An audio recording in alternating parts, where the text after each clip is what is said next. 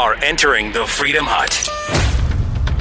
3 politicians in the Democrat Party on the brink in Virginia, and things just got a lot worse for one of them. A second woman has come forward claiming she was raped by Democratic Virginia Lieutenant Governor Justin Fairfax years ago. We'll break down what this means and also the aftermath of the Great Green Leap Forward. What does Ocasio-Cortez mean for the Democrat Party going forward? That and more coming up on the Buck Sexton Show. This is the Buck Sexton Show, where the mission is to decode what really matters with actionable intelligence. One small step. Make no mistake. America. Ready. Great. You're a great American. Again. The Buck Sexton Show begins. Activate. Former CIA analyst. Former member of the NYPD. Buck Sexton. It is Buck Sexton. Now. It's not a bill. It is a resolution. And what this resolution is doing is saying this is our first step. Our first step is to define the problem and define the scope of the solution. And so we're here to say that small, incremental policy solutions are not enough. They can be part of a solution, but they are not the solution unto itself. Welcome to the Buck Sexton Show on this most excellent Friday. Thank you so much for being here, team. Always a pleasure to get a chance to chat with you. Ocasio-Cortez there with it's not a memo, it's a mission statement. Some of you will catch that reference. It's not a memo, it's a mission statement.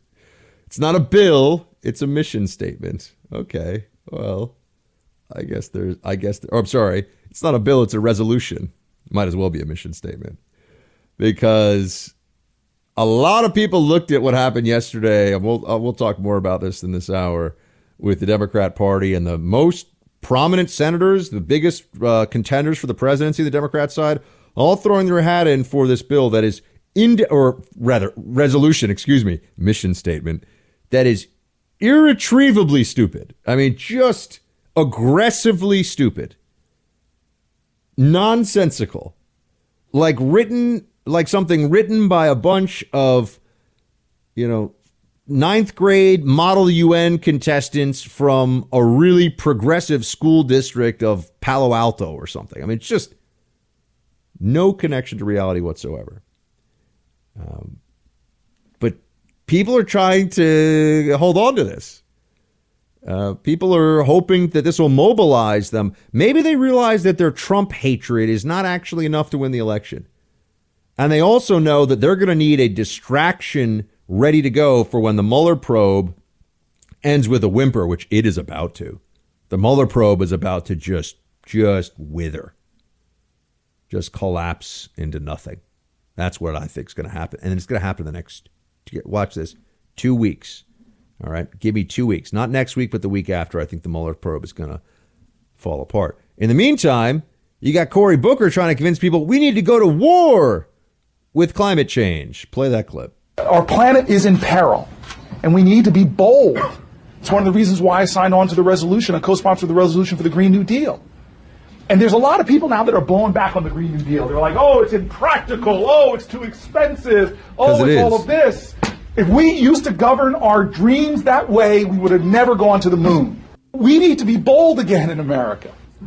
We need to have dreams that other people say are impossible. We need to push the bounds of human potential, because that is our history. And when the planet has been in peril in the past, who came forward to save Earth from the scourge of Nazi and totalitarian regimes? Oh, that's right. Okay, there we go. Forward. Climate change is just like fighting the Nazis. These people they're engaged in accidental self-parody all the time. These Democrats make no sense. It's just lunacy. But it's not just picking on Ocasio-Cortez. It's all of them right now. And I think it's because they realize that the Trump hatred, they got to move away from this, man. It's just not enough. It's not enough. They got to ramp something else up with these congressional investigations, because the Mueller probe's not going to give them what they want. So this Green New Deal is going to be a necessary distraction for the media while they just kind of wind down the special counsel. That's what I think's happening. We're going to get more into the Green New Deal stuff because it's going to be fun this hour. But I just got to note that there's a big breaking news right as we came on air. A second accuser against Justin Fairfax, Lieutenant Governor of Virginia. A woman named Meredith Watson's legal counsel has come forward saying that that Fairfax, in the year 2000, when they were both students at Duke University, raped her. Now we have two women on the record who knew him, who were around him, neither of whom have anything to gain from this. Think of the standards during the Kavanaugh era. Do they not have a right to be believed? Or do they at least not have a right to be taken seriously by the left? Are they both lying? Fairfax is going to resign by Monday, I think, given this new information. I don't see how he is going to be able to continue, but I could be wrong. Democrats feel like they need to just stay with this. Meanwhile, while that is happening, you also have Northam, who's trying to avoid resignation. I am not making this up. This was on BuzzFeed today. Governor Northam is planning to survive by changing his agenda to focus on race. He is, quote, reading Roots and the Case for Reparations, and is committed to pursuing a bold policy agenda to make amends. Northam's not going anywhere. He's not going anywhere. Is Fairfax going to have to resign now, though? Given all the dynamics at play, that would be quite a circumstance, wouldn't it? But just watch and see the Democrats are going to try so hard to avoid the reality of what is going on in the state of Virginia for the whole country to see. The top three officials, all Democrats, all should resign. But right now, I think only one will. And that's Lieutenant Governor Fairfax. We've got more coming up. Stay with me. Guys, today marks the 6-day countdown until Valentine's. Now, I know a lot of you have already ordered your special someone a gorgeous bouquet from my friends at 1-800-Flowers.com. But for the rest of you out there putting it off, take care of it today. Because right now, when you order early, you'll get 18 red roses for $29.99 or upgrade to 24 red roses for $10 more. That's right, 18 red roses for $29.99 or upgrade to 24 red roses, only $10 more. I have used 1-800-Flowers in the past. I'm going to be using it this Valentine's Day for Miss Molly, too. This is the way to go. You have to check them out. It's so easy. The flowers are gorgeous. Roses from 1-800-Flowers are picked at their peak and shipped overnight to ensure freshness and her amazement. To order 18 red roses for $29.99 or upgrade to 24 red roses for only $10 more, go to 1-800-Flowers.com/buck. That's 1-800-Flowers.com/buck. Hurry, team. Offer expires this Friday. All of these ideas, taxing carbon, that it just trickles down to the working class. Well, the reason it's trickled down to the working class in France is because we've allowed corporations to take over who bears the burden of carbon taxes and other taxes. And that's why when we work as a progressive movement here, it needs to be led by everyday people. It needs to be led by workers. It needs to be led by frontline communities, because if we don't do that, that is what happens. It is the top 10 corporations, multinational corporations in the world, are responsible for an enormous amount of our carbon output. So it should not be middle-class Americans, and it should not be everyday people that bear that burden. And it should not be a gas tax at the pump. It should be really the corporations that are responsible for soiling for polluting our water and our air. She just has no idea what she's talking about.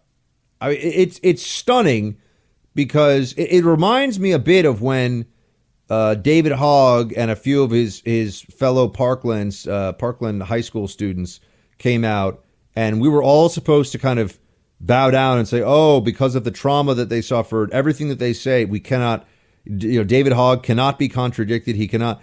And that was true on guns at first. The media, oh, he's so brilliant and what he says is so wise, and how dare you criticize him.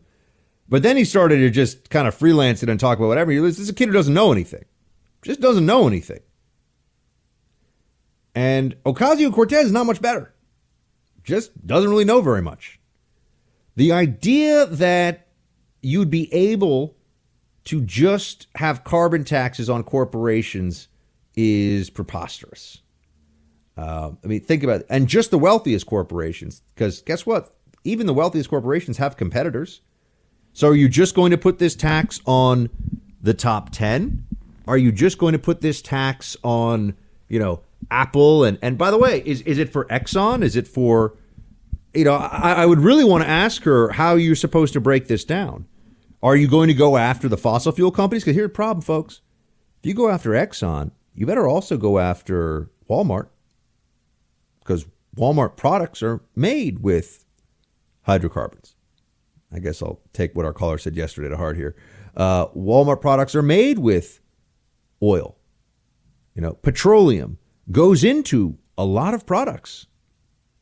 Half of the oil that is used in this country goes into products, not into the gas tank.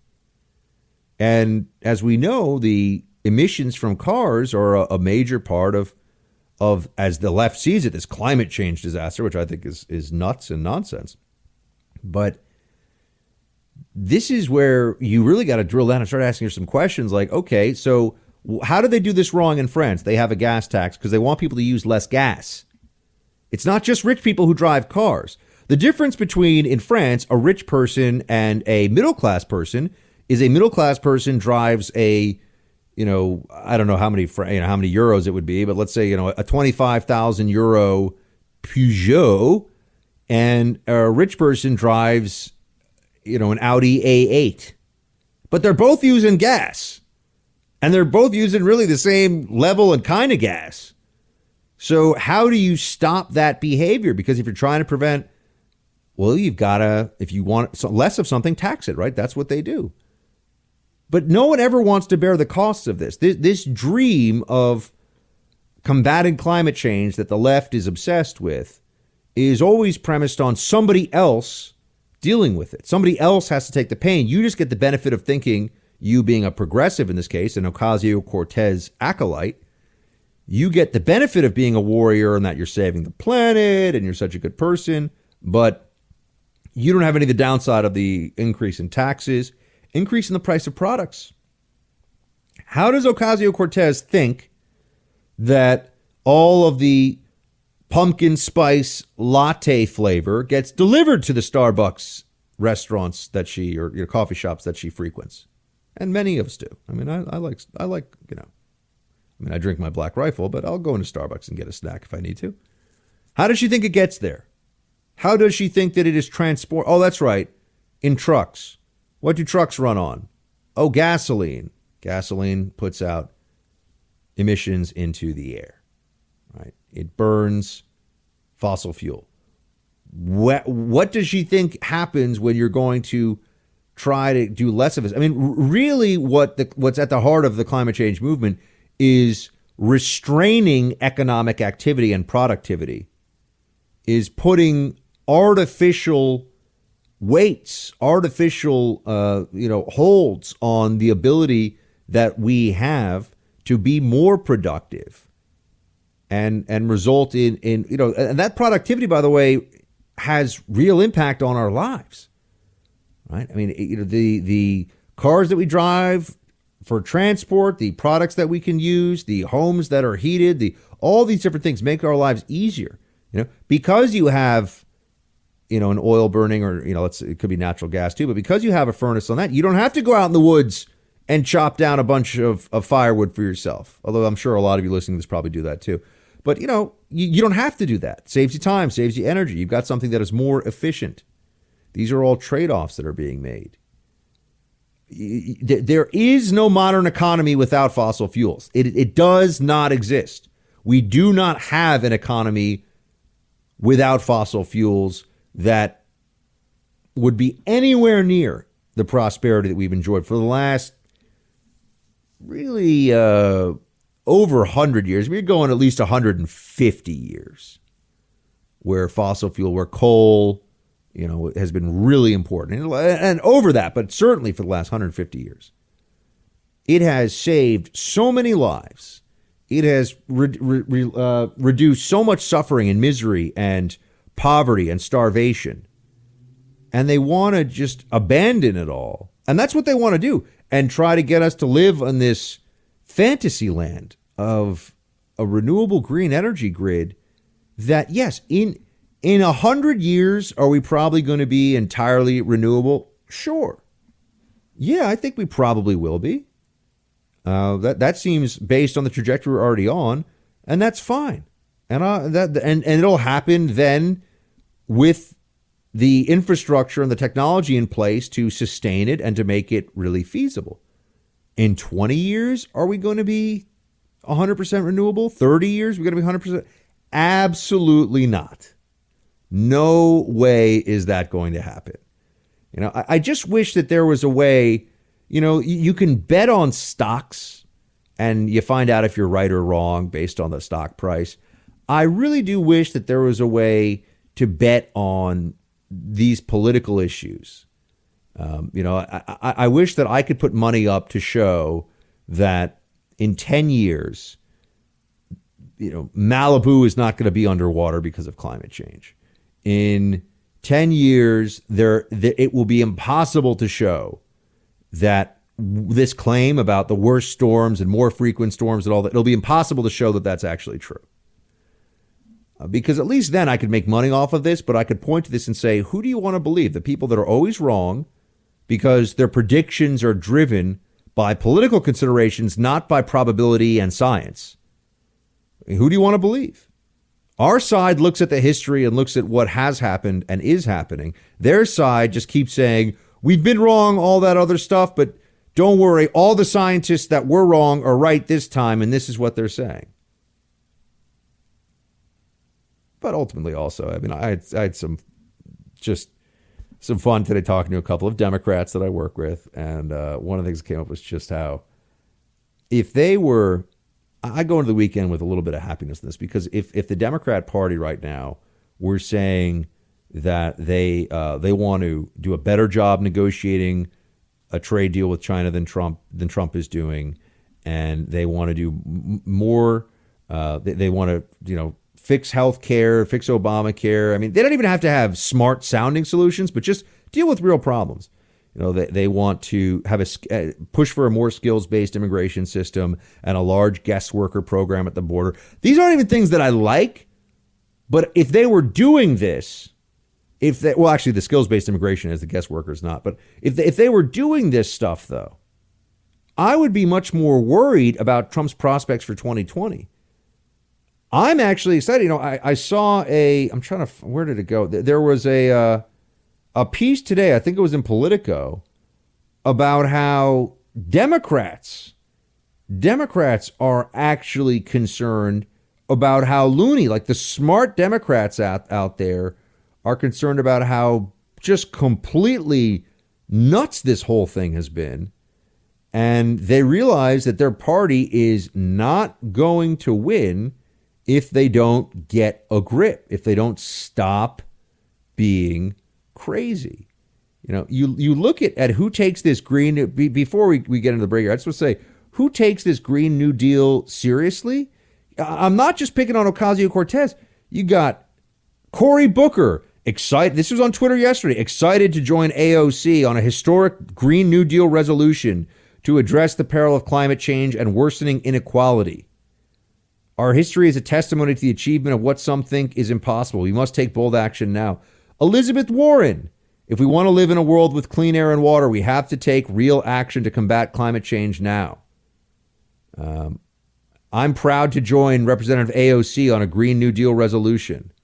Kamala Harris, I'm proud to sponsor AOC and Ed Markey's Green New Deal. We must aggressively tackle climate change. Folks, this is the mainstream of the Democrat Party. I'm not a Kristen Gillibrand. Green New Deal is ambitious, it's bold, and I'm co-sponsoring this resolution. The Democrat Party is on board for this from the top down. These people are wacko. Totally disconnected from reality. So on the good side of things, I think they're in trouble for 2020. On the bad side, if they take power, they're going to destroy this country. They're going to think they're saving it while they do it. So you must be okay with the Schultz idea. And I don't say that as, there's some Democrats freaking out about it. But look, I'm come from somebody who says, what's wrong with more competition is better, not less. Yeah. Do you think it would be healthier for our system if we had 4 or 5 parties? Mm-hmm. 4 or 5, I think that's fine. I think that's a I mean, it sounds like the 2 major parties you feel like don't serve this well. Yeah. What about like 6 or 7 though. Like, how about like infinity plus 1? Like, why don't we just like have like so many of them? And you know, we've lost sight of some very basic truths here in this country. One of them is that becoming a member of Congress does not really mean anything about a person's ability, intelligence, or skill. It just means that they ran a political campaign in one district of hundreds of congressional districts across the country, and they happen to beat the other guy. Or maybe they beat the other guy and then one other guy after that. That's all it means. There are a lot of people, and I'll be honest with you, of both parties who are in Congress that are not impressive, that I have interacted with and don't particularly like. And we should not feel like, oh, a member of... I know if you're listening to this show, chances are you're, one, brilliant, well-read, handsome, beautiful, and just full of life. That's all true for people who listen to the show. But you also are probably a little cynical about politicians, because I'm cynical about politicians, mostly from my experience in seeing what they do and now in D.C. dealing with them on a daily basis. But I just think it's funny, you know, Ocasio-Cortez, you know, she's waxing philosophical on the very structure of our political system, and people are taking her seriously. You know, I would like to ask her some basic questions. I will ask her at some point, who are the 3 authors of the Federalist Papers, for example? I'd be really curious to see if she could tell me who are the authors of the Federalist Papers. That would be, or even just who's the primary author of the Federalist Papers. If she's going to tell us how many political parties we should have, don't you think that isn't that a fair question, just to get a sense of her knowledge? Is it too much of a gotcha question? I remember with Sarah Palin, you know, it was, you know, who's third in line for the throne of, you know, Lesotho or something. I mean, you know, it was like, what? And, Sarah Palin just doesn't know anything. Now, she wasn't exactly lighting the world on fire with her knowledge either. I'm not going to pretend, but it was very fair for them to go after Palin, for the media to go after Palin on just a lack of fundamental knowledge about certain things in the world. But Ocasio-Cortez, they excuse the absence of knowledge, and they elevate all this, honestly, all this BS. You know, they elevate all of this talking points garbled together, left-wing claptrap. I mean, it's just left-wing kind of boilerplate mixed with the verbiage of the community organizer, you know, all about equity and diversity and inclusion. And, you know, it's really this other way of talking that people who come from the political left, they've adopted this. And it's because it's a way of appealing to people's grievances, to their sense of victimization and their emotions, without having to assert anything that can be challenged on a more factual basis. You know, that's why, I mean, you can assert whatever you want about oppression. I can't prove that oppression does not exist in the way they say it exists. I can only debate the concept with them, but I can't say, you know, and so that's the realm where she likes to talk. That's the area of most of her focus and discussion, because the moment that she gets into the numbers and the reality, they have to run all this defense for her and say things like, well, you know, she's right. She might be wrong with the numbers, but she's morally right, or whatever it is I said about that. I mean, here's another example. You know, she gave this interview to Chuck Todd. You know, Chuck Todd is kind of you know, there's a part of me that's like, there's nothing impressive or interesting about Chuck Todd, which is true.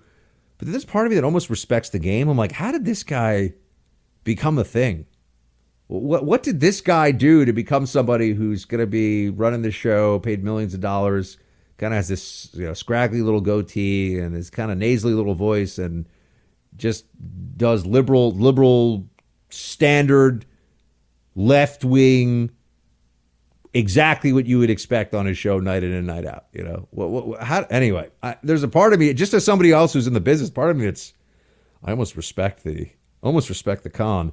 But he's talking to her last night, and then we can take her speaking, yesterday morning. So it was last night. Yesterday morning is the first part of this clip, and then last night. And I just want you to hear, it's almost like she's just making it up as she goes along and has no idea what she's talking about. Play clip 1. Are you prepared to put on the table that, yes, actually, they're right. What this requires is massive government intervention? It does. Yeah, I have no problem saying that. I think one way that the right does try to... It does. Very straightforward question. Massive government intervention. She talks about rebuilding all the structures. And this isn't their Green New Deal proposal. I'm not making this up. I'm not taking it out of context. Rebuilding every building in the country. I can't even tell if they're serious about high-speed rail to Hawaii and to islands. I mean, I'm assuming they know that's so stupid. But all of it is so stupid. It's mind-boggling. So how do we separate out? No, they believe it. You're kidding me, dude. Do they really come out today and think it's possible? I think they really believe it. I think that's a difference. Like a lot of this, all this stuff is nothing. They've been saying this stuff for 30 years. But I do think the difference now is I think they actually believe it. When I see them on TV, don't you? Oh, yeah. Well, I thought they believe the green stuff. I just don't know if they believe that high-speed rail can get us to Hawaii. But maybe. I think Mazie Hirono does. Dude, Mazie Hirono's smarter than Ocasio-Cortez. I don't know what to say. She's like, I don't think you're getting a train to Hawaii, lady. And Ocasio-Cortez like, no, like, we'll totally get it. Like, with the bridges and the stuff, and it, like, floats. Maybe instead of asking her about the Federalist Papers, maybe ask them a more basic question of, do you know where Hawaii is? Oh, man. There's a lot of, I mean, this, I see, it would, people think that it's mean, but there's a part of me that would want to just say, why don't we should subject some of these people that we're told are so brilliant to like a very basic man on the street test, like what the different Late Show and that will do, and see how they do. I think people's minds would be blown about the lack of core knowledge that Ocasio-Cortez has for somebody who's in. And by the way, she's not alone. I think their minds would be blown by Mazie Hirono. I think their minds would be blown by a whole bunch of folks. Probably there's some Republicans in there too, who just are not very knowledgeable about a lot of things. But anyway, so she said massive government intervention, clear as day, could not have been any more said in that. And then here's what she said later on that same day. Play the rest of the clip. Mischaracterize what we're doing as though it's like some kind of massive government takeover. Mm-hmm. Okay, well, which is it? She's very comfortable with massive government intervention, but it's mischaracterized as some kind of massive government takeover. When we talk about intervention, that's government action to direct institutions or people or things to do something. That strikes me as a takeover. So is she confused about what government intervention is, or does she just contradict herself later on in the day because she realizes that there are a lot of Americans out there who don't really want to be told and don't really want to hear that the answer to the problems that faces this country is just putting more stuff in the hands of the government that, as we know, is already on an unsustainable financial footing and messes up stuff all the time. Is that you, Joy? Oh, this picture. Joy, is that you? Joy, that is you? Yes. Joy, are you black? No, I know. It was a Halloween party. I went as a beautiful African woman. Oh, yes, you ain't black. But that's my hair. That's my hair. You can be, yeah, but I thought that is me. Did you have tanning lotion on, Joy? I had makeup that was a little bit darker than my skin. Darker makeup than your skin. Joy Behar, I was a little darker than my skin and a little bit of makeup on it. Producer Mike, is he there? Is he out smoking a cigarette with the ladies? I'm here and I don't smoke. I know, man. This is what we say because then I know you'll pay attention. Tell me what the heck happened here with Joy Behar. She was just, had a Halloween party and she dressed up and, as an beautiful African woman, and she got called out for something that was inappropriate nowadays. So wait, but Mike, I need help. You need to explain to me. Megyn Kelly brought up the concept of dressing, I think, as Diana Ross when she was a little girl for Halloween, right, and using dark makeup, and she was fired from NBC for that. Right. Joy Behar is over at ABC. Right. And she's saying that as an adult, she dressed as an African woman and had dark makeup on. Why is that okay, Mike? I don't understand. One's a liberal and one's a conservative, and there's a double standard. Short answer. That is, There's so much more wrong with it, but we'll just leave it at that for now. I think that's kind of amazing. And then you also have Jimmy. But have you ever heard through the media grapevine as well that Jimmy Kimmel is a really, really nasty person? Because I actually have. I've heard he's a bad guy, like a jerk. Yeah. Which some comedians have a very, corrupted soul. Even if they're pretty good at their jobs, you spend time talking to them, you're like, okay, you've got a pretty interesting view of the world. But I see you've also pulled here Jimmy Kimmel doing an impersonation of Karl Malone. Play 21. Sometime at night, Karl Malone look up in sky and say, what the hell going on up there? Do UFO live on other planet, phoning home like E.T.?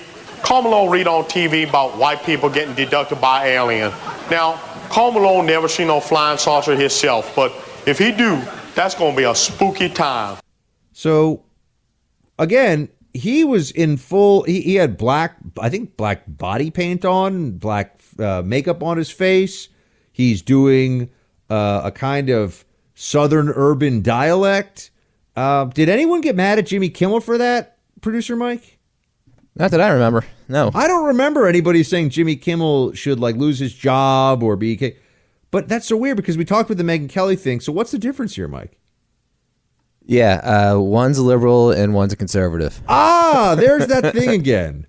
That's so weird, man. It's so weird how that happens. And we see this now again in Virginia. This is why I increasingly take the position, never kneel, never apologize.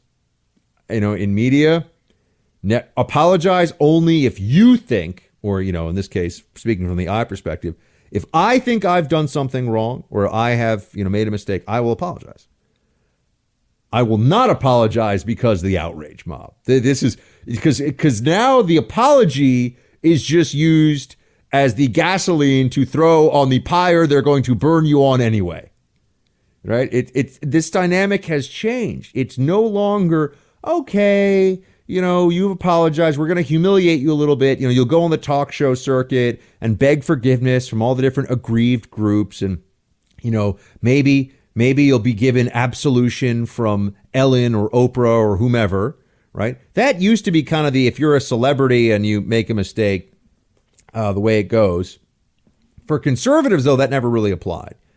For conservatives, because we aren't accepted by the rest of the media class, you kind of were forced to apologize, and they still hate you, but at least they would stop trying to get all your sponsors to flee your show and everything else.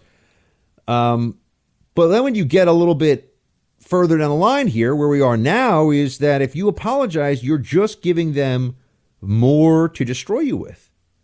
So I tell all my friends now who are in the business, and many of whom have come up against their own, their own efforts at personal attacks and destruction. And I tell them, look, you don't back down.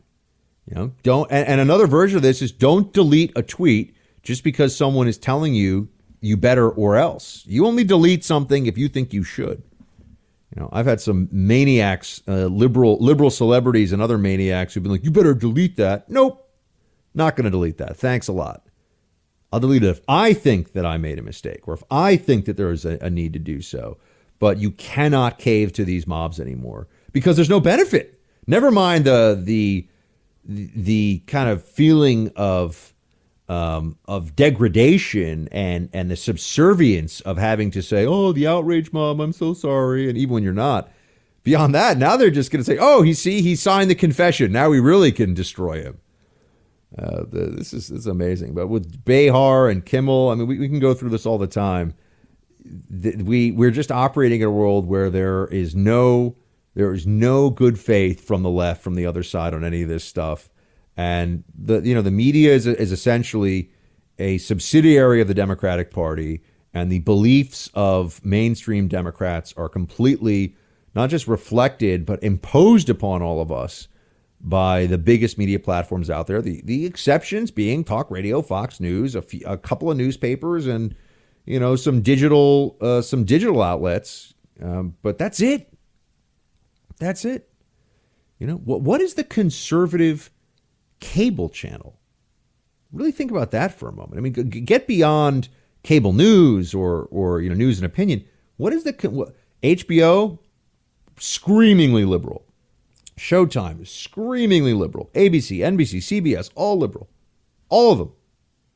Where's the concern? Can we just have one channel where, we can watch Braveheart, The Hunt for Red October, and,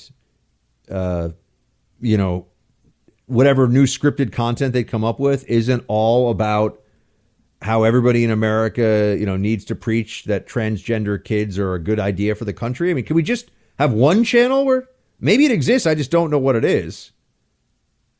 But we're definitely outgunned in this fight, and it's time we turn that around. All right, we got to talk about this this Capitol Hill hearing today, where they went after Attorney General Whitaker. Now, Whitaker is not a savvy DC insider, and he's not doesn't strike me as a crafty lawyer, but he seems like a good guy and an honest guy. Kind of reminds me of Hank Schrader, Agent Hank Schrader, who's the DEA guy from the show Breaking Bad. Mike, you know what I'm talking about? Oh, yeah. Great show. Yeah. Whitaker reminds me of Hank. Is it Schrader or Schroeder? I think it's Schrader. Great show. But, he's very much in that mold. He's kind of a law and order guy. And the Democrats just went after him today. We'll get into that in a moment. Guys, we are at the 1 week countdown until Valentine's. Now, I know a lot of you have already ordered for your special someone, and you got a gorgeous bouquet on the way from my friends at 1-800-Flowers.com. That's the smart move.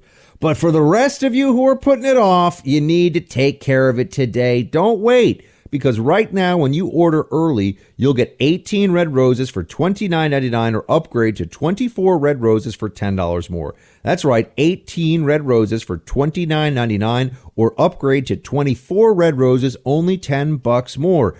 Roses from 1-800-Flowers are picked at their peak freshness and they're shipped overnight, so she is going to love them. They're absolutely amazing. I've gotten a bouquet already from them, and I've got another one heading to Miss Molly for Valentine's. To order 18 red roses for $29.99 or upgrade to 24 red roses for only $10 more, go to 1-800-Flowers.com, click the radio icon, and enter code BUCK. That's 1-800-Flowers.com, enter code BUCK. Chairman, I know that there is a unique yes or no special question, interest sir. in this. I'm It's sorry. a yes or no question. Have you communicated anything you learned in that briefing about the investigation to President Trump? Yes or no? Mr. Chairman, as I've said earlier today in my opening remarks, I do not intend today to talk about my private conversations with the President of the United States. But to answer your question, I have not talked to the President of the United States about the special counsel's investigation. What a joke today. I mean, what a total mess on Capitol Hill. You had acting Attorney General Matthew Whitaker there. He's speaking to this House committee, and the whole thing. I mean, the guy's not even going to be the Attorney General much longer. I mean, when I mean much longer, it's going to be a few more days. And they dragged him. They threatened to subpoena him. So to force this guy is the Attorney General right now. We keep saying acting, but I mean, he is the Attorney General. He has the powers of the Attorney General of the United States. They want to force him to testify a few days before to essentially interrogate him about the Mueller probe. There has not been a single peep of protest about anything that he has done to the Mueller probe, about the Mueller probe, from anyone. I mean, there's been nothing. The media was hair on fire, paranoid about this a few months ago, and nothing has happened. Mueller did the whole shenanigans with the arrest of Roger Stone, and Mueller's whole thing just keeps grinding on and grinding on. Mueller had to shoot down that ridiculous BuzzFeed report that said the president suborned perjury and in the process committed a felony. BuzzFeed has laid off, 10% of its workforce, I think, in the last month or so, which is one of these things that a lot of us have seen coming for a long time. But anyway, they do so much fear mongering around what Whitaker is going to do, but then when you get down to it, he hasn't done anything. He hasn't done anything wrong. They have no reason to believe he has done anything wrong, but they want to bring him out and interrogate him about this. They just want to get him on the record saying, I'm not going to tell you what the president talked, which no attorney general will be like, yeah, let me tell you everything the president has told me and all my conversations with the president of the United States, who's, my boss, the attorney general's boss, whatever you want to know, I'll tell you. It's not how it works. Okay. This is, and that's all they want to do is try to get into those conversations and feed this red meat to the insane left-wing base that really believes, the Mueller probe is not enough. You notice that? These people there is no sense of fair play from the other side. There's no gratitude. There's no, okay, they let Mueller do his work. They've let this sham show trial nonsense go on for 2 years. But okay, so, because this was never about finding Russia collusion. This was just about harassing and threatening and undermining the Trump administration. So it's not like it comes to an end and they're going to feel better about things. They're going to be sad when it comes to an end because they wanted to continue. And I'll note that, Whitaker knows this. I've spoken to the attorney general. I've spoken to him at some length. And he's aware of what he's up against with the Democrats. No question about it. He knows the games that they're playing. And he also, though, takes his role very seriously. I will say, he's not what you would consider to be a great legal scholar. He's not, but he is a brawler, which I think is why Trump likes him. He's a guy who won't back down. He's a guy who won't be bullied or intimidated. He's not one of these, excuse me, I don't want to cause any problems. A lot of that in government, a lot of frauds and wimps in the federal bureaucracy. I just want to get along to go along. I just want to get back to my house out by Dulles Airport, and okay, all right, we get it, right? They just don't want to. They don't want to get into much of anything. Whitaker does not take that approach, as we saw today on Capitol Hill. I had never heard this before when someone's being questioned by members of Congress. This was a bit of a jaw dropper. Play clip 9. Now, in your capacity as acting attorney general, have you ever been asked to approve any request or action to be taken by the special counsel? Mr. Chairman, I see that your 5 minutes is up, and so I'm here voluntarily. We have agreed to 5-minute rounds, and the committee. I think that's a fine place to end the 5-minute rule. The committee. Wow. I think your 5 minutes are up, dude. That was a first. That was a first.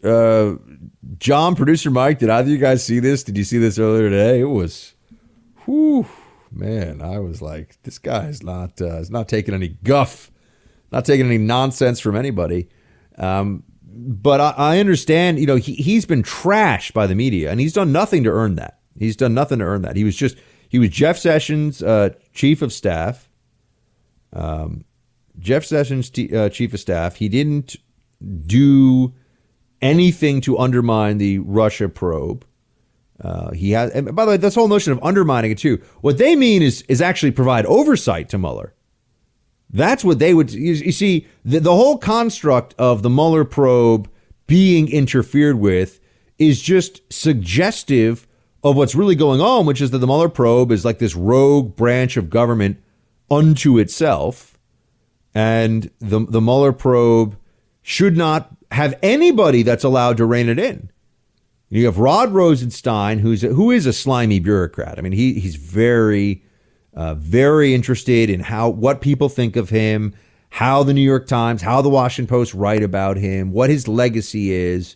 Look, part of it is probably a career thing, right? He knows when he leaves DOJ at this point, does he want to get some 7-figure a year salary to be essentially a figurehead at some very fancy law firm or as a consultant for some, whatever? Then he wants those newspapers to write good things about him.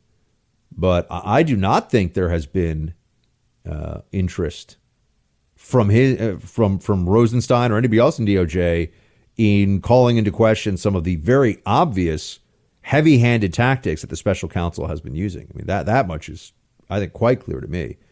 I also don't believe that Rosenstein was kidding about invoking the 25th Amendment to remove the president. I don't think he was. And I have heard from people who have spoken to people who were in the room when that conversation happened, who said he was not kidding. That the deputy attorney general who was overseeing the Russia collusion delusion, the Mueller special counsel operation, essentially was looking for a legal cover for a soft coup against the president of the United States. That's who's the only person you're trusting to rein in the Mueller probe if it goes rogue, and I think it most certainly has. And I'm glad that there were some people today who were willing to say that this whole exercise on Capitol Hill was a whole bunch of nonsense. You know, Doug Collins, he made some noise about it. Play clip 8. We now have the reason for this hearing. It has nothing to do with the oversight of DOJ. It has everything to do, as we found out this morning in a document dump from the Democratic side of this committee and also another committee, that this is nothing more than a character assassination.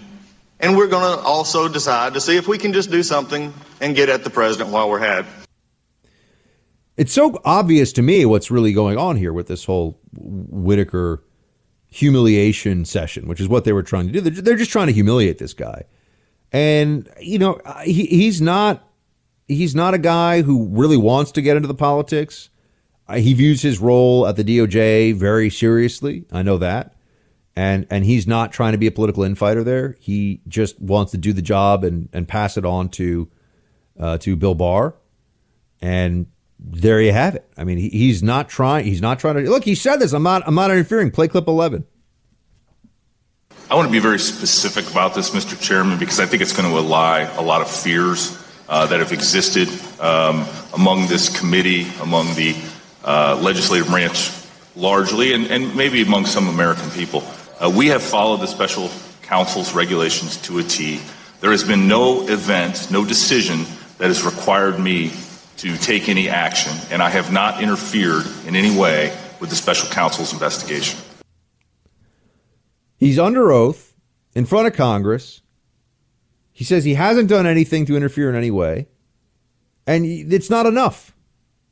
That's not, you know, they want to they kept asking the same questions. Oh, have you done this? Have you done this? You know,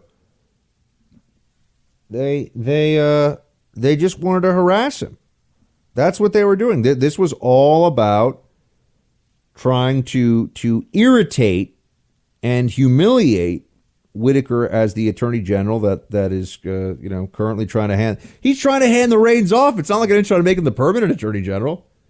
But you get stuff like this from Sheila Jackson Lee. Play 15. You did not have a confirmation hearing, and you have not yet appeared for an oversight hearing. Yes or no? Yes or no? Congresswoman, I am the acting. Yes or no? Have you appeared before an oversight hearing in the Congress? The witness will answer the question as asked, please. The member has only 5 minutes, and if she wants a yes or no answer, she's entitled to it.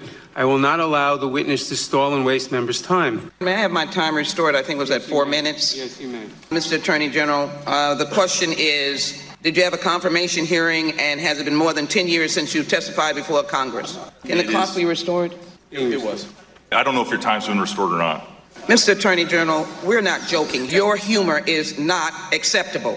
Now, you're here because we have a constitutional duty to ask questions, and the Congress has the right to establish government rules. The rules are that you are here. So I need to ask the question, and I need to have my time restored so that you can behave appropriately. These people are a joke. A joke. This is Democrats in Congress, folks, acting like clowns. They know that he hasn't been. What kind of a question is this? Yeah, he has not been confirmed by the Senate, obviously. They know that. Why are they asking this question? All the questions which were prepared for these congressmen and women by their staffs on the Democrat side were just meant to be fodder for the left-wing websites and Twitter and Facebook and stuff. Oh, they're just, none of this has any meaning. Oversight over what? They're doing oversight over the acting attorney general before he's not going to be the attorney general anymore. They think that's oversight. This is necessary. Of course it's not necessary. Of course it's completely ridiculous. But you might get into then you might wonder, well, Buck, why are they doing it? Why are they taking this approach? And the answer is that they're taking this approach because, yes, it fires up their base. Yes, it gives them what they want to see, which is, now there's meaningful oversight. Oversight is just a fancy word for now that we can hold hearings and do a lot of political attacks and a lot of grandstanding and nonsense, we're going to do it. It's essentially an avenue, it's a ventilation system for left-wing bile, for just the left to vomit out all of its anti-Trump psychosis. It's all going to be out on the floor of the Congress now. That's what they're doing. That's what this is all about. Oversight. Yeah, because that's really, because otherwise what? There's a pro-Trump deep state operation they're going to find out or something? Please, this is absolute nonsense. But it also, and the Democrats, they're soulless and unprincipled, but they are crafty.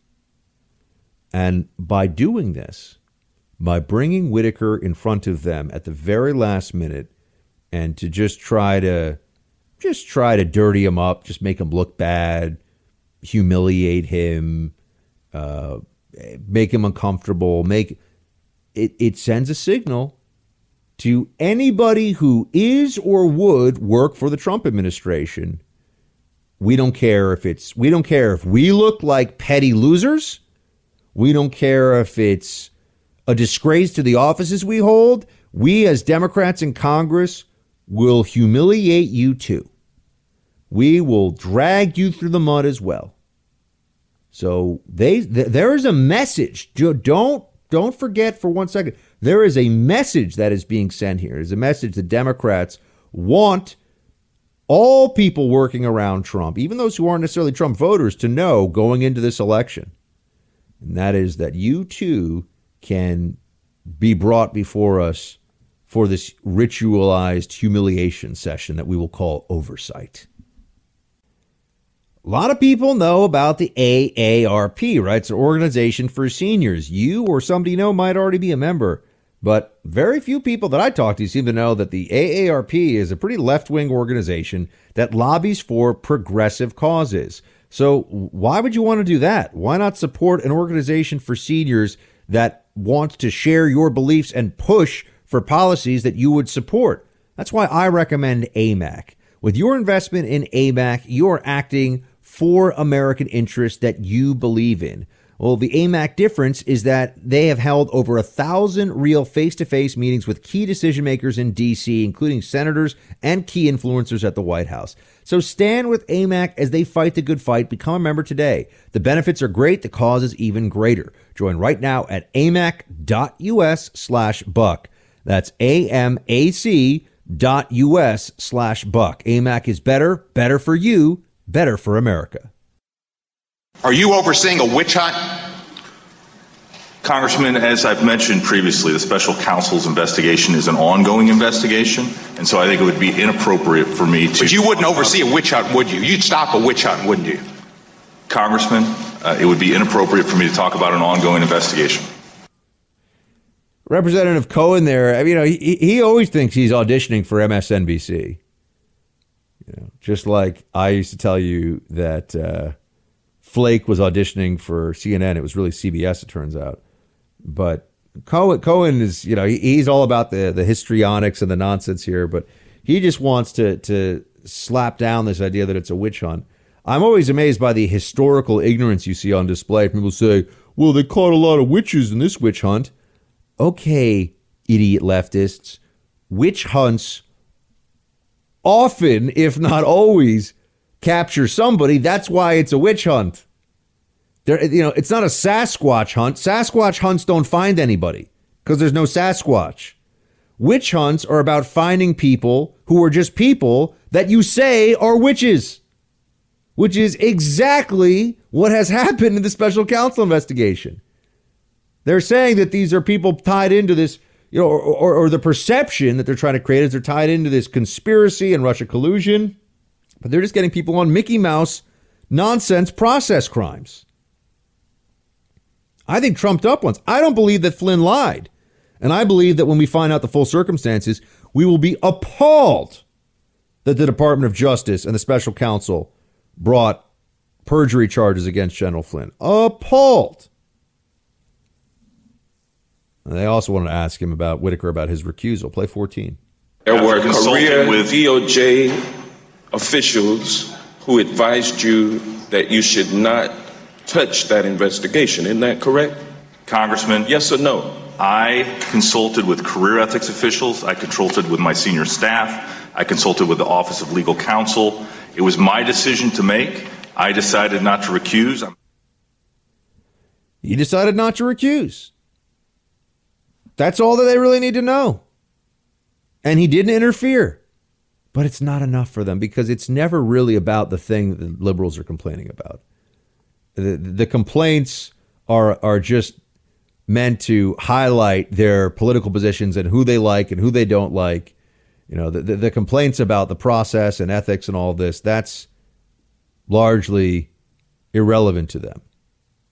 That's largely, just stuff that's window dressing for all of this, right? What it really is an opportunity to smash their enemies publicly and humiliate them as much as they possibly can.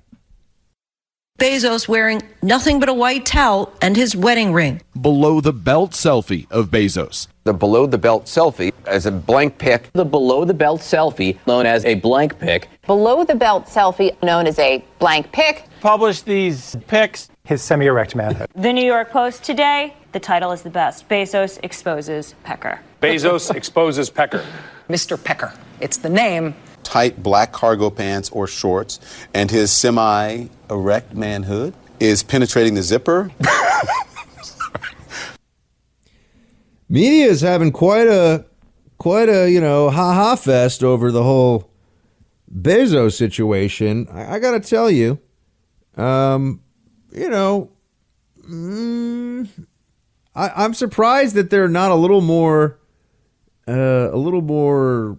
fired up about the fact that here you have AMI, which is a publication that National Enquirer, which has published a lot of very nasty stuff about people for a long time, is really, it's pretty close to extortion what they did. And, I'm not some big Bezos fan. I think Amazon is a great company.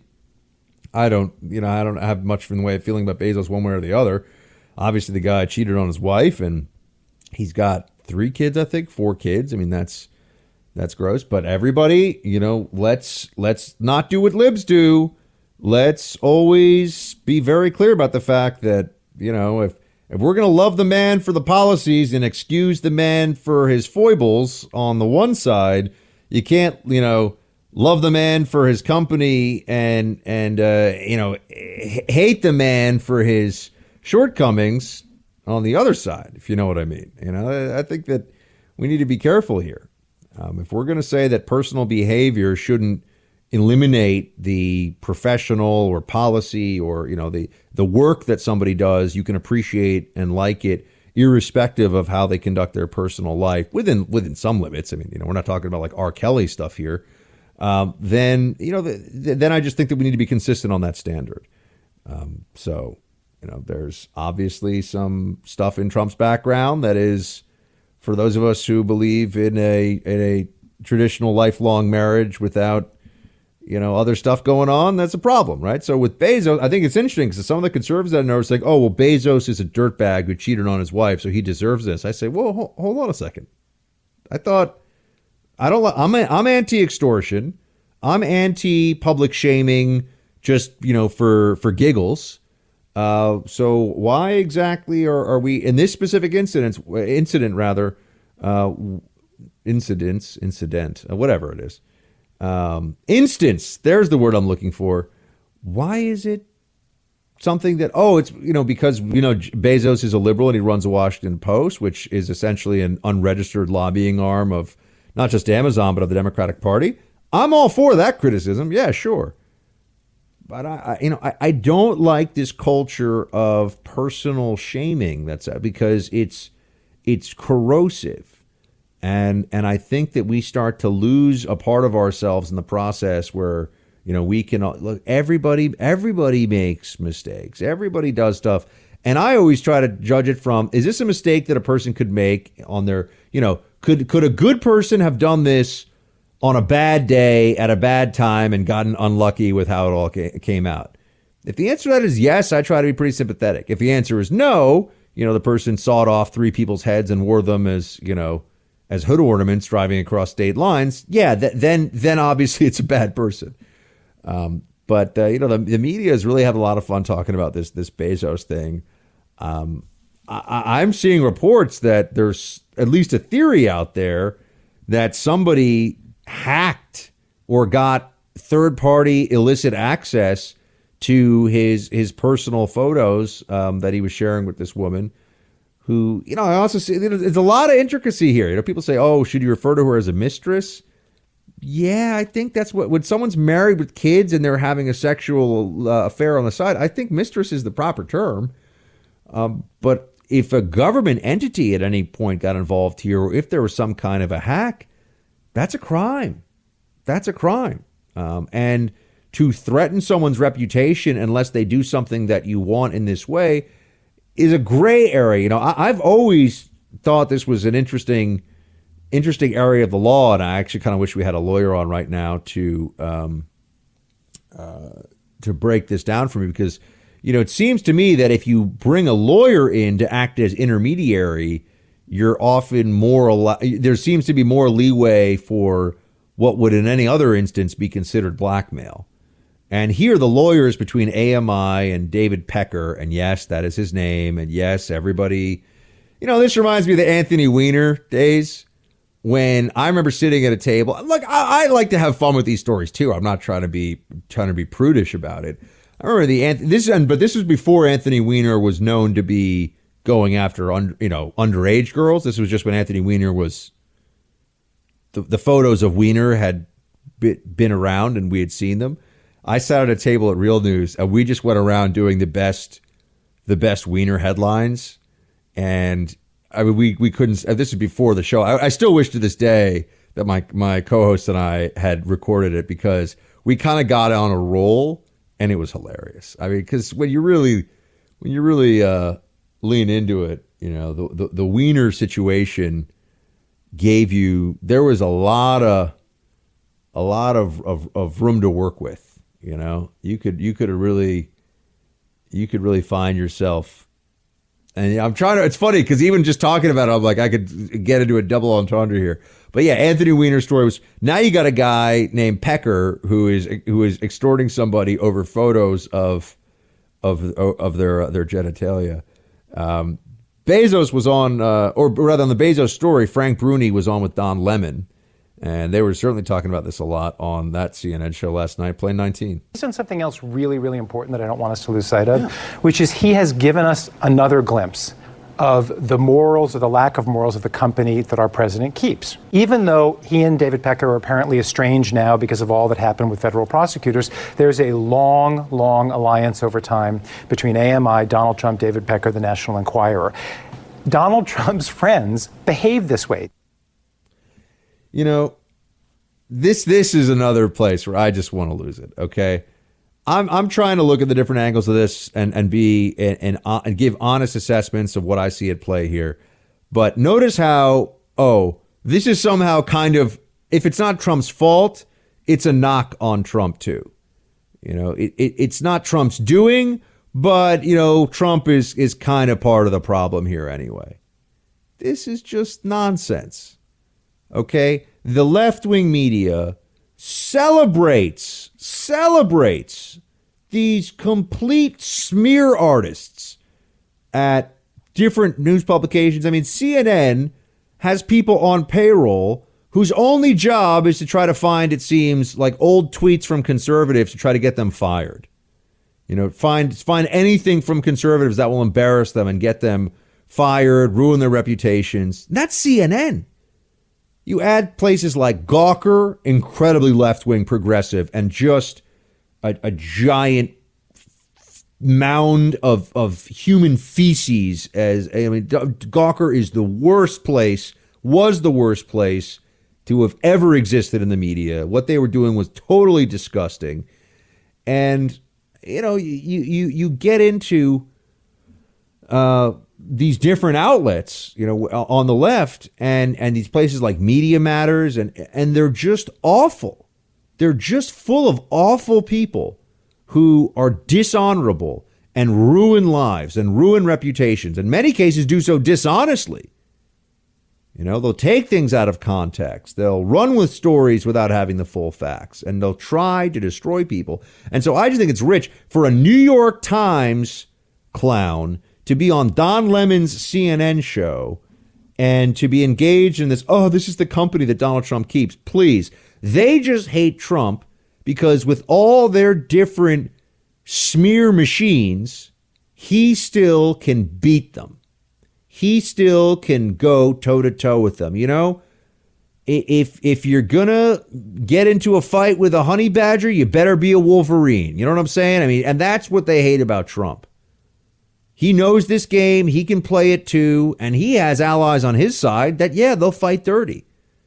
But, who do you want to get in the ring? A bare knuckle brawler or somebody who only wants, the softest gloves and a referee who's going to make sure that everything is clean, when the other side is somebody who will hit below the belt every chance? That's what we're up against. So I just think, the Bezos story you see once again, we just need a better media. We really do. The media in this country needs to get torn down to the studs and rebuilt. They're a disgrace. And I really hope that, there'll be, my greatest hope is that there'll be some conservative digital properties that grow, that become their own ecosystem and that aren't subject to these fear boycotts and other things that the left engages in. But it's going to take some time. If you want the expert delivery of high quality screening solutions for employers, property managers, and financial companies, you have to go with my friends at Global Verification Network.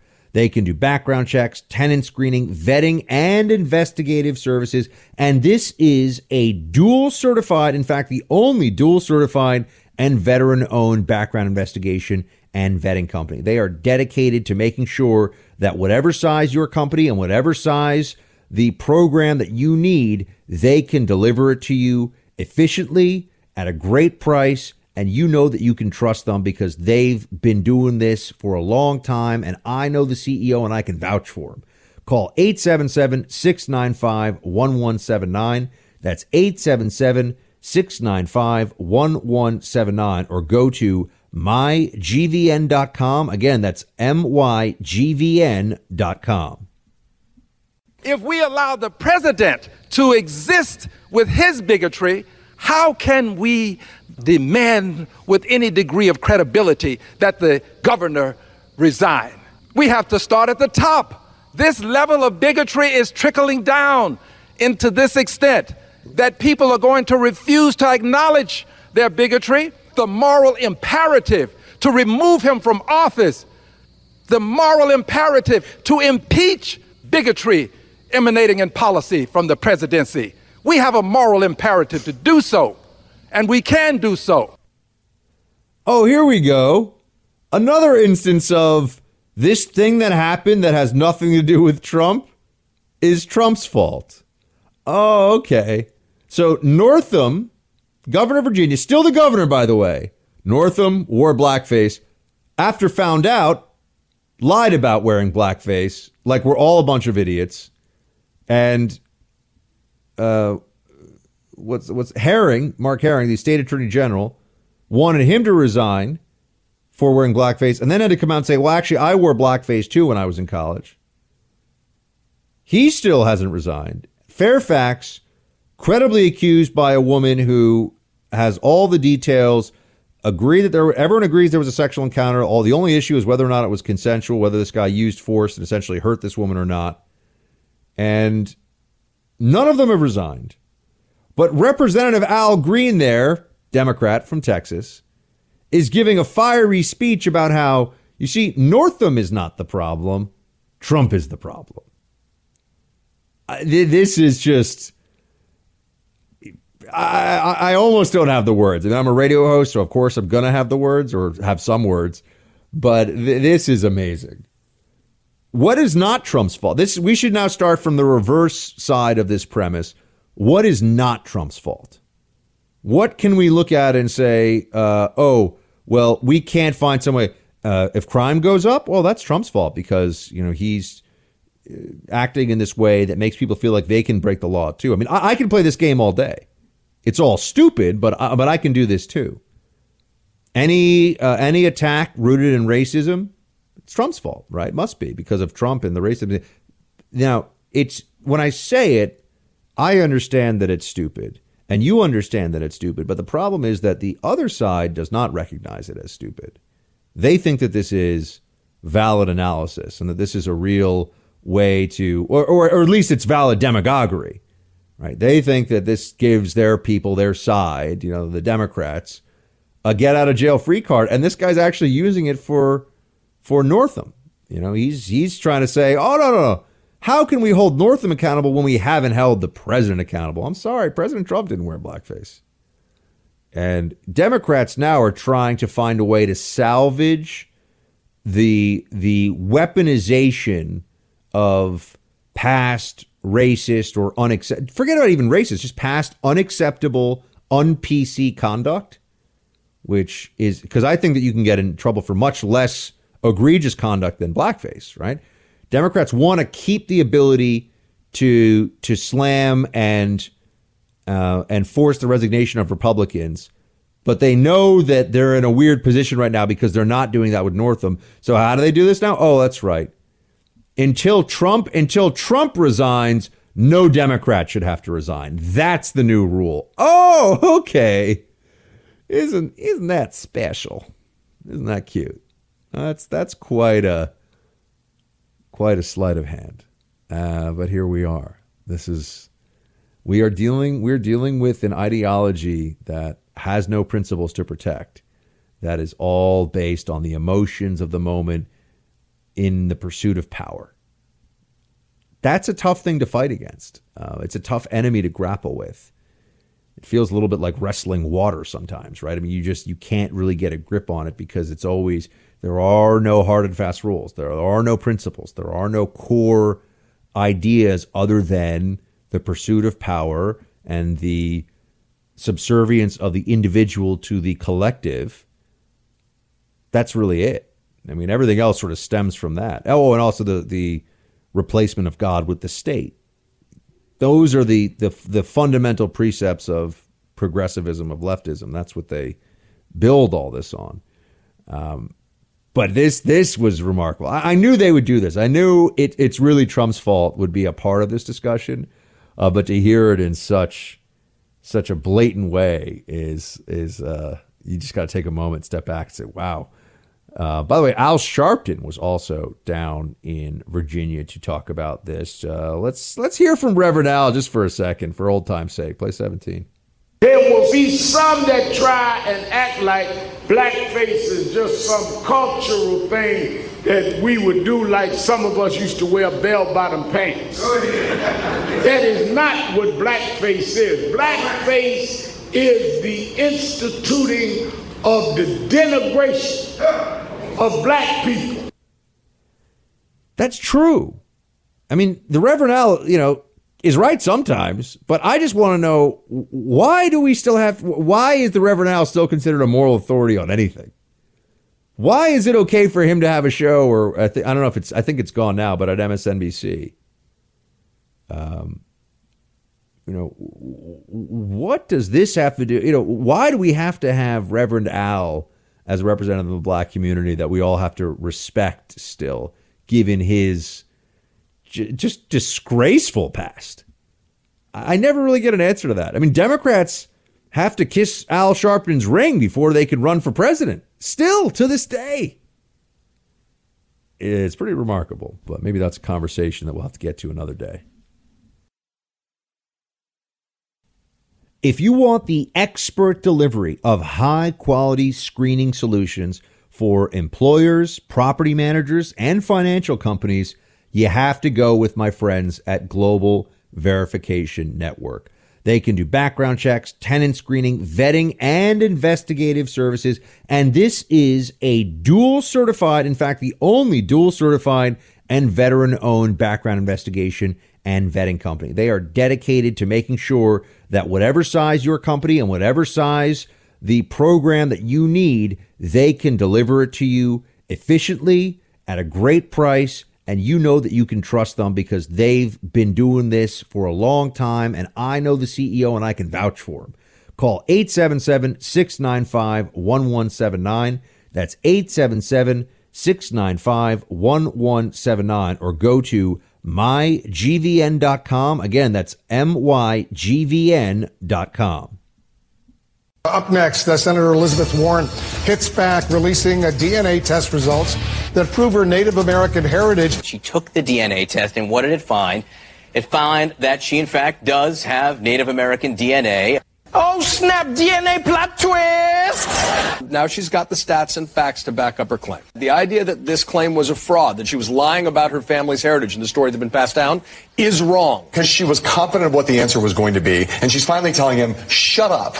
You know, and here's some science for you, buddy. I know you don't understand how DNA works, but take a look at this. Is she out-trumping Trump? She says it validates what she has long understood to be part of her family's history. That's right. Elizabeth Warren can now officially say that she is part Native American. Yeah, like it could be that a Native American just sneezed on someone in her family at some point. But still, it's enough for her to shove in President Trump's face. How stupid are these people at CNN and, Comedy Central? I mean, did you hear all these voices on Elizabeth Warren there? Most of those, there's Trevor Noah, who's an unfunny comedian who's just being propped up by the left all the time. But then you also have supposed news anchors and news analysts saying, now Elizabeth Warren can prove that she is, in fact, Native American. It's like, are they dumb or are they dishonest? It's always so hard to know the difference. And I actually got into a little tiff online on the Twitter with a CNN's like VP of propaganda. I forget what it was. Some CNN executive who came at me saying that, it's not fair to dunk on CNN's coverage of Elizabeth Warren. They were hoping that they could run with this and that it would shut down the claims about how she's a huge fraud. And then when normal people, because they're so desperate to believe, they love Elizabeth Warren, they're so desperate to believe that she's not a fake Native American, which is what she is, that their initial reporting was like, now she has the numbers, now she can back up. We played it for you. What kind of a moron thinks that being 1,024th Native American substantiates the claim to be a Native American? I mean, people at CNN who are on air, they think that they're smart. They're not smart. They're lucky and they're lackeys and they do what they're told, but they're not clever. This is one of these issues where you just see how desperate and pathetic many of the Democrats are to try and create this mirage that this candidate, Elizabeth Warren, is somebody that anybody should want to vote for. So that montage, I love it. I mean, CNN, the day of the initial drop on the DNA, they really were trying to create this, set the narrative thing of, she proved it. She's Native American. Oh, she proved it all right, but not in the way that they thought. But Ocasio-Cortez, AOC, who is the most famous and sort of flavor of the moment politician in the Democratic Party right now. I mean, she is the. By the way, I think they would have her run for president if she was old enough. She's constitutionally barred because of her age. I think that they think that she should be president. That just tells you how unbelievably unserious the Democrats are on policy matters. They pretend to care about how to, bring down the cost of prescription drugs and health care and in an adult way to have serious conversations. But they want Elizabeth Warren too, but they want Ocasio-Cortez to be the person who is the commander in chief. This is just wacko. But here is Ocasio-Cortez on Warren's claims to be Native American. This is quite a soundbite we have for you. Just really let this one speak for itself. Play 5. That takes me to Elizabeth Warren. She's never lied about anything, but there's been she doesn't seem to have given us the fullest answer yet. Wait, pause. And there's a lot of people. Pause. She's lied. Okay. Chuck Todd starts off. I mean, Chuck Todd is a little hack for the left, and he's just kind of a Weasley little guy who is in the right place at the right time and has this big platform and this job, but is not somebody that is impressive or charming or anything. But I just love how she's never lied. No. To claim you're Native American when you're not is a lie. That is a lie. She is a liar. She is a fraud. So he starts off this whole exchange with a false statement. But continue on, please, John. Offended by cultural appropriation. Where are you on this, and what do you think she should do that she hasn't? Well, I think there's two ways to talk about it. So one is, and again, we can use and still have an opportunity. I think here in this situation, I think there's still an opportunity to model what the correct way of navigating these waters look like. And so, for example, I'm Latina. And Latino Americans have a really interesting identity because, especially for me as a Puerto Rican woman, my identity is the descendant of many different identities. I can tell the story of my ancestors. That doesn't mean that I am that. I got a couple of things, a couple of different ways to talk about the couple of different ways Ocasio-Cortez wants to handle a very a pretty straightforward question from Chuck Todd.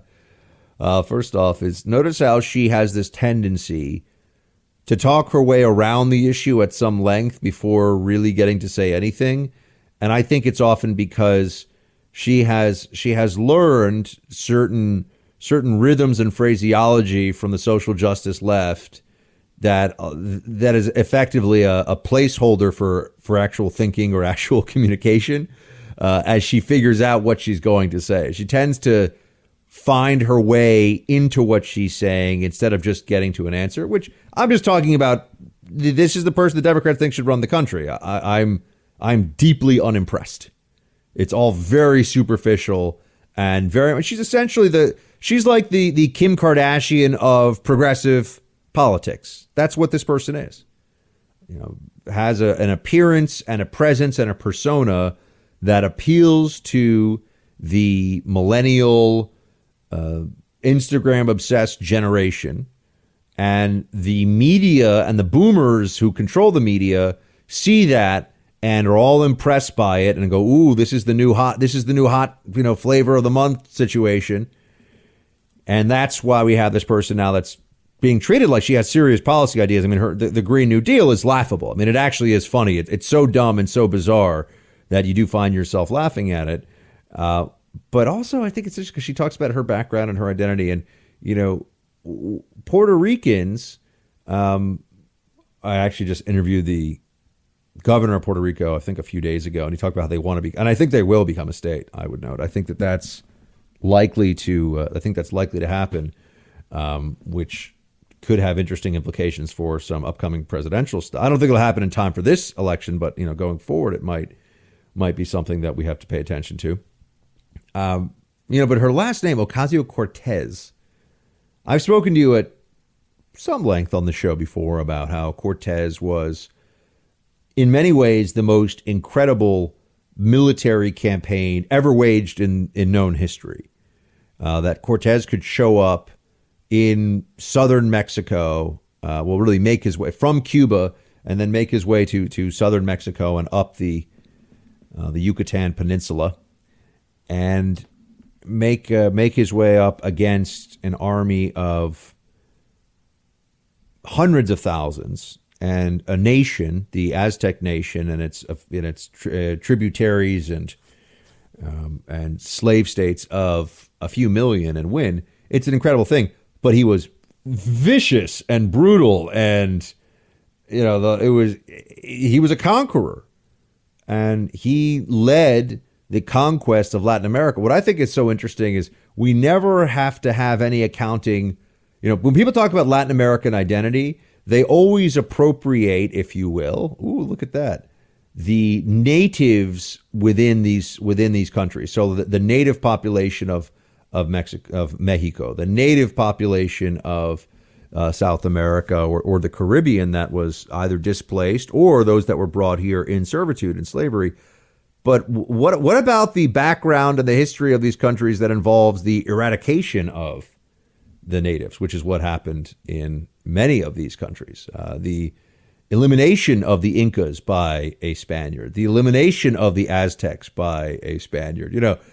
That I just think it's interesting that never gets talked about. But when people are speaking about the oppression of certain groups, and they'll throw native peoples in there, they'll talk about Mexican identity, for example, as though it's only in the context of being oppressed. Mexican identity is actually very much tied into, or Mexican national identity and history is very much tied up in being the oppressor, in fact. But this is the complexities of identity or something I'm happy to discuss with the left. But they always, for them, it's just always white, male, Anglo-Saxon American is the ultimate oppressor, and there's really no other oppressor that we need to discuss, and there's no other identity that we need to constantly be criticizing, tearing down, pulling apart. So that's why people like Warren try to take the identities of other people, because it's more advantageous for them to do so. It's quite obvious. Less than a week until Valentine's Day. I know a lot of you have ordered for your special somebody already. You've got a beautiful bouquet from 1-800-Flowers.com on the way. That's the smart move. Hey, for those of you who are procrastinating, your lady deserves the beautiful flowers from 1-800-Flowers.com. Don't wait. When you order early, if you order right now, you'll get 18 red roses for $29.99, or you can upgrade to 24 red roses, only $10 more. That's right. 18 red roses for $29.99, or upgraded 24 red roses for $10 more. I am sending 2 dozen roses to Miss Molly on Valentine's Day, so I'm going to get a very happy lady when I see her. So you should do the same for your lady or the loved one in your life, all right? Make it happen. To order 18 red roses for $29.99 or upgraded 24 red roses, only $10 more, go to 1-800-Flowers.com, click the radio icon, and enter code BUCK. That's 1-800-Flowers.com, code BUCK. Hurry, offer expires today. I think the walls are closing in on the whole Jussie Smollett fiasco. Remember, I've been talking about this from the very beginning. This is the actor from the show Empire who claimed that he was attacked by two guys yelling that in Chicago that this is MAGA country. They threw an indeterminate, whatever, liquid on Smollett's face and punched him once and put a noose around his neck, did not tighten it, and then left him. And this happened all in 60 seconds. And there's no video evidence on a surveillance camera of it, even though there were surveillance cameras in the area. It just so happened to be out of the view of the cameras when this apparently happened. And he also did not lose his phone or the sandwich that he bought. So it's strange, to say the least. Well, we have a little update for you. Jussie Smollett, according to CBS here, is back in Chicago on the set of Empire, his show. But we are being told that police say they're trying to determine the origin of the rope that was used in the alleged attack. Detectives are looking into where it came from or where it may have been purchased. A Chicago police official who has viewed tapes says there is video from inside the building where Smollett lives showing the actor entering with what appears to be a noose around his neck. Police say they're still following up on leads, but have nothing to report from the additional video over the weekend. And they have not released, or Chicago police released surveillance images, rather, of 2 people, but have been unable to identify them. This is going to all come crashing down. I'm pretty confident in that. I can't tell you. Like I said, I think I'm 90% sure here that this is. He certainly is acting strangely about it. I think it's likely to all just come apart. But there'll be no consequences for him. I know the police have said that there'll be consequences if, in fact, he filed a false report. I don't believe that. I don't believe that because increasingly the way that stories like this get covered, whether it's a story about a hate crime, but anytime we are now asked to assess. Remember, this is a pretty minor local crime story. Really, it just happens to involve a celebrity who is black, who is gay, and who claims that he was attacked by Trump supporters. But in terms of what actually happened here, I mean, this is a simple assault. I mean, this is not. If you take the narrative of the hate crime out of this, this would by no means be a national news story. But we're always being told to assess these things through the lens of politics. And what you see with that is that there's a motivation. There's a reason that people want us to take that approach to it, because there's supposed to be some feeling that we all come away from this with.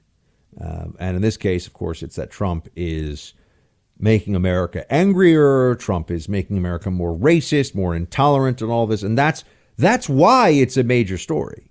That's why the media covered this so much. You know, there are any number of hate crimes that occur across the country. I mean, hate crimes against Jews often barely get reported, if at all, even in local media. The media finds hate crimes that involve Trump, hate crimes against a Muslim, hate crimes against Black Americans. Those are stories that they want to tell. And by the way, the hate crimes against Black Americans, that's a story the media is particularly interested in only if it is a white perpetrator, and a white perpetrator who is identifiable as a Republican or somebody who supports Trump. So, it's the politics and the political interests of the media that's determining what is considered newsworthy. And that's what you see with these hate crime stories like the Jussie Smollett situation, where it's because of how the people in newsrooms in Chicago, New York, D.C., L.A., it's because of how they view the rest of the country and their own politics. That's what really matters as to whether or not this is a national news story, a local news story, and it'll also turn into a non-story the moment that it does become clear that this is not. If it's not provable, they'll walk away from it. If it is provable that this was all a hoax, then they will run away from it. There have been any number. I mean, you look up hate crime hoax online, and you'll see that there's a bizarre number of these supposed hate crimes that have occurred where when you really dig into it, you go, hold on a second. The person that claimed that this terrible thing happened to them, they lied, they caused a huge stir, but there's really rarely any condemnation of the person who has faked the whole thing. And even if they were initially threatening police action against the perpetrators, sometimes they've lied about sometimes somebody will get in trouble for it initially who's not the person, but we let all this go. This is really damaging. We need to hold everyone to the same standards. All adult human beings need to be held to the same legal standards, need to be held to the same standards of social expectation and action. We cannot fall into this mindset of judging people differently based upon where the left and its obsession with intersectionality places everyone on the hierarchy of victimization. A black person, a white person, a Hispanic person, an Asian, a Native American, a fake Native American. I mean, everybody should be judged by the same standards, and I think that we lose an important part of our society when we accept that. Well, no, there's this sliding scale. You know, if you're from an oppressed group and you are talking about a hoax hate crime and you make a hoax hate crime a national level issue, even if it didn't happen, you're for the cause because you're raising awareness, so it's okay. That's not okay. And I'm going to keep following up on this Jussie Smollett story. I'm wondering where that rope came from. Liberty, truth, and great hair.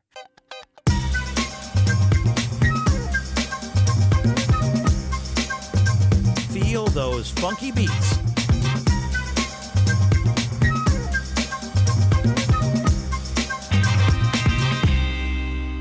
It's time for roll call.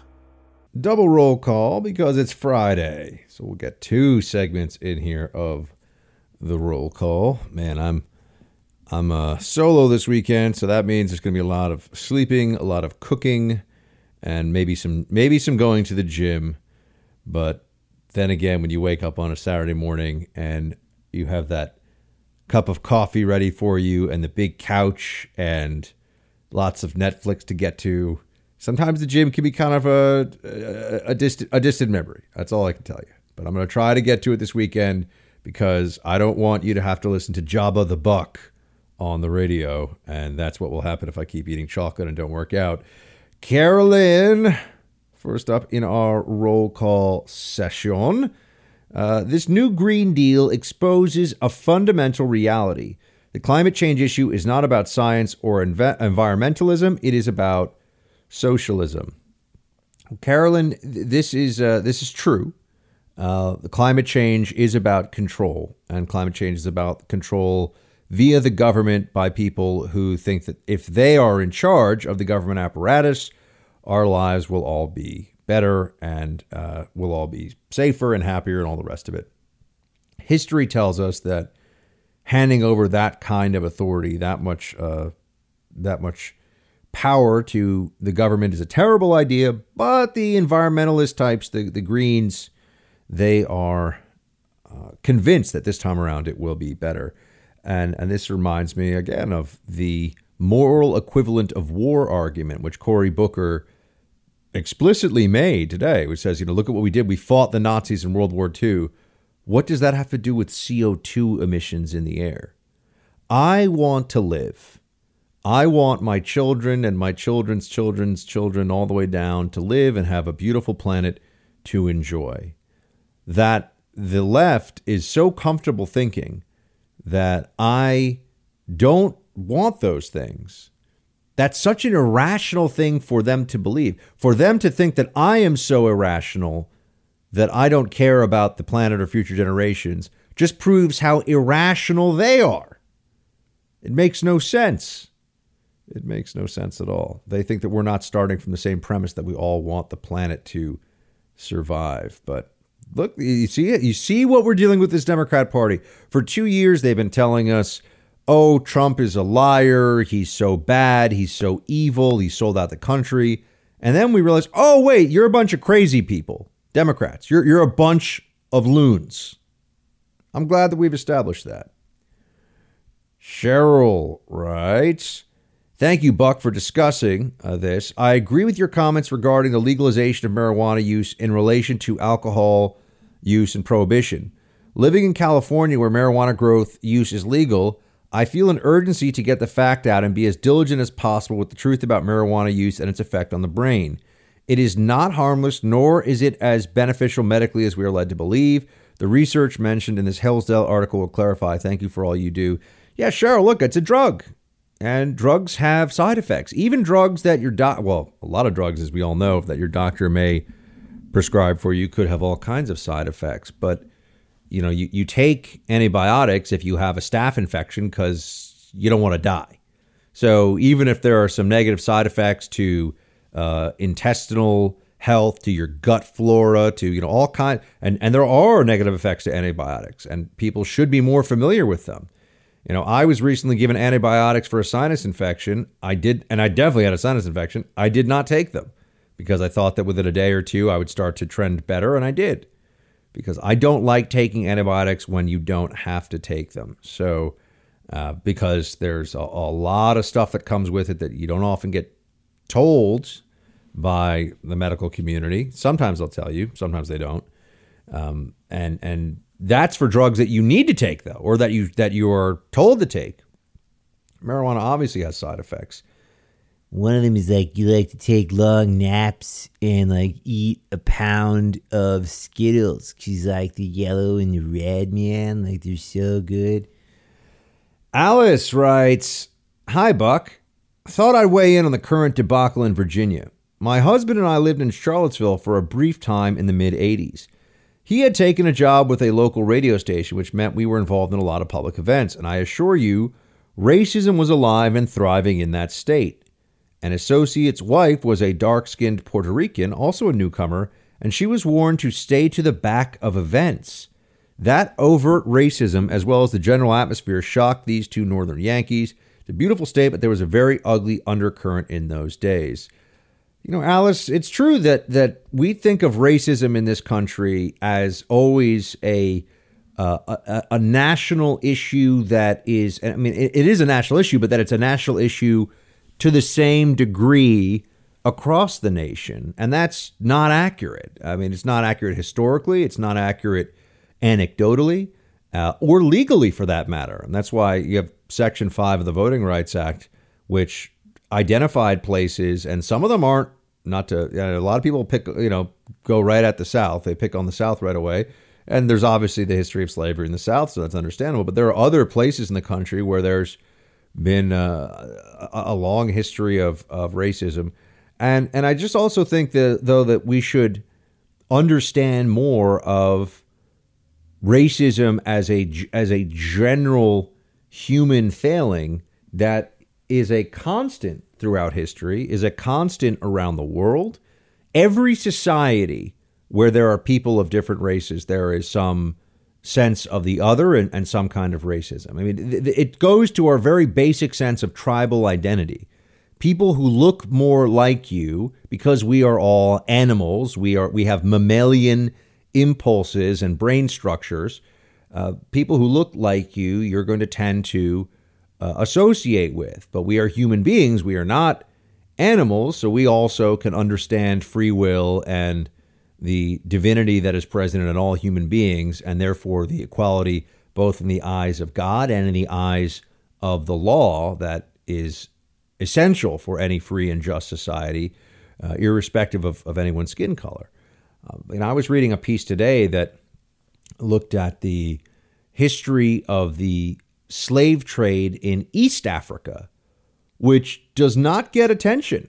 You know, people don't ever talk about this. I've spent some time on this show discussing the Mediterranean slave trade, which in the 1500s, 1400s, 1300s was dominated by Muslims. Muslims were slave traders, and in fact, Muslims from North Africa and from the Barbary states. And this, by the way, continued all the way to the founding of America. And our first foreign war was fought against the Barbary pirates, who were enslaving white European and American sailors on the high seas and putting them in mines where they would work them to death, and taking the women and putting them in harems where they were sex slaves. And this was done to millions of white Europeans and white Americans over a period of a few centuries. And it was all the Islamic slave trade that did this. This is just history. People, when I talk about this, people sometimes look at me like, oh, what do it makes them uncomfortable. No, that's right. For a lot of people that have, taken, for example, the names of, Islamic names because they think that that's not the name that would associate with the period of American slavery for African Americans in this country. I always think that's interesting because slave traders in the African continent, there were many who were Muslim. And in fact, the Islamic slave trade was thriving. But there was an East African slave trade as well, where the Arab traders established outposts on the east coast of Africa, and then in collaboration with different tribes, African tribes in Somalia, in what is today Kenya, all the way down to the island of Zanzibar, tribes would enslave members of other tribes because Slavery, we are taught to believe, or we are led to believe, is a system that is premised on racism. The American slave trade was a racist slave trade, but in fact, slavery exists all the way back to biblical times. And the Jews were the slaves of the pharaohs. In Roman times, conquered tribes were slaves. The Greeks had a slave class that included people who were ethnic Greeks. I mean, so slavery as an institution, human exploitation, and the treatment of human beings as property, it goes beyond a racial underpinning, although it can be racial. And obviously the American slave trade was racial, but the East African slave trade involved a lot of Arabs working with black Africans to transport other tribes more toward the African interior into the slave markets in the Arab world, but also in South Asia, in India. And this is why that part of Africa, Somalia, Kenya, what's generally referred to as the Horn of Africa, if you look at it, there's a lot of cultural crossover between the Arab world and the African world, and that's also why you have Islam is the predominant religion.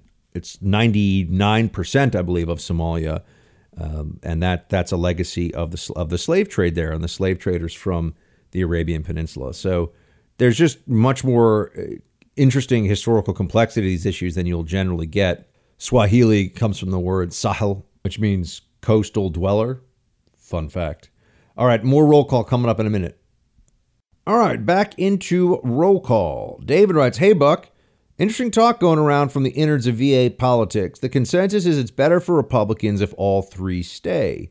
The Democrats have run out of people asking them to resign on the local and state level. Who would they turn to after that? Obama? This is the craziest thing I've ever seen." David, I agree. It is crazy, but I also think that the Democrat Party is suffering from a crisis of hypocrisy and double standards. And it's because the standards that the aggressive, progressive left enforces against Republicans can't be applied to the left as well, because they're going to have this kind of problem, right? If anything that you've done in your past that's controversial or racist or whatever, even if it was 30 or 40 years ago, if that's going to now prevent you from being a public figure in public life, I think we could live with that on the right, but the left can't live with that. They have plenty of people. You look at some of the people that the left has elevated in recent years, despite their backgrounds. People like Teddy Kennedy, who killed a woman. People like Senator Byrd, who was a member of the Ku Klux Klan. Okay, that guy was a Klansman, and he was a sitting senator for decades, and Democrats loved him and thought he was fantastic. So, they like to create these rules only for our side, and then in the era of the internet, where we can tell when they said something different a month ago or 6 months ago than they're saying now, it's just hard for them to get away with the hypocrisy. But all three of these guys in Virginia are going to stay. All three of them are going to stay. I don't think a single one of them is going to step down. And they're all going to point at the others and say, well, if he's not going, why should I go? And you don't want that big, mean Republican to take our place. Tim writes, "Respect to the caller, Tony. I will listen to his show." All right, Tim. Well, there you go. Very cool. Will writes, "You see about the MS-13 guy who killed someone on the platform on the 7 train in Queens?" Will, I did see that. And, it's a really disturbing video. And I just wish that the left would stop pretending like there is no problem of violence from illegal immigrants. I just wish that they would be a little bit more honest. Although whenever I say that, I wish they'd be more honest. Well, we know they won't be, so maybe I should stop wishing. Van, "Hey, Buck, do you think it's possible that dinosaurs farted too much?" Van, I don't know, but dinosaur flatulence, I'm sure was quite a sight to smell or behold or whatever. But I get your point about how Ocasio-Cortez really does want to deal with cow farts. I've brought that up in the past, and people have said to me, liberal friends of mine have said, oh, nobody's worried about cow farts and methane. I say, they are. They are worried about cow farts and methane. John writes, Buck, all these people love and want government-funded health care. Have them talk to a vet about the VA. Well, John, it's even worse than that because the VA delivers health care for under 10 million Americans. I forget the full. I think it's 6 or 7 million Americans, something like that, get their health care from the VA. That's a very small overall, very small piece of the U.S. population. And remember that veterans are also a politically protected class, whereas your average citizen in this country doesn't have the same sentiment about, you're owed health care the way that veterans, as part of the compact with the government for serving this country, they are owed that health care by the VA. This is a debt that the American people pay back to veterans. Whereas if you're just an everyday run-of-the-mill Joe Schmo or, Jesse Schmo or something, or what would be the female? Josephine Schmo. Josephine Schmo sounds fancy, like she wears fancy hats to luncheons.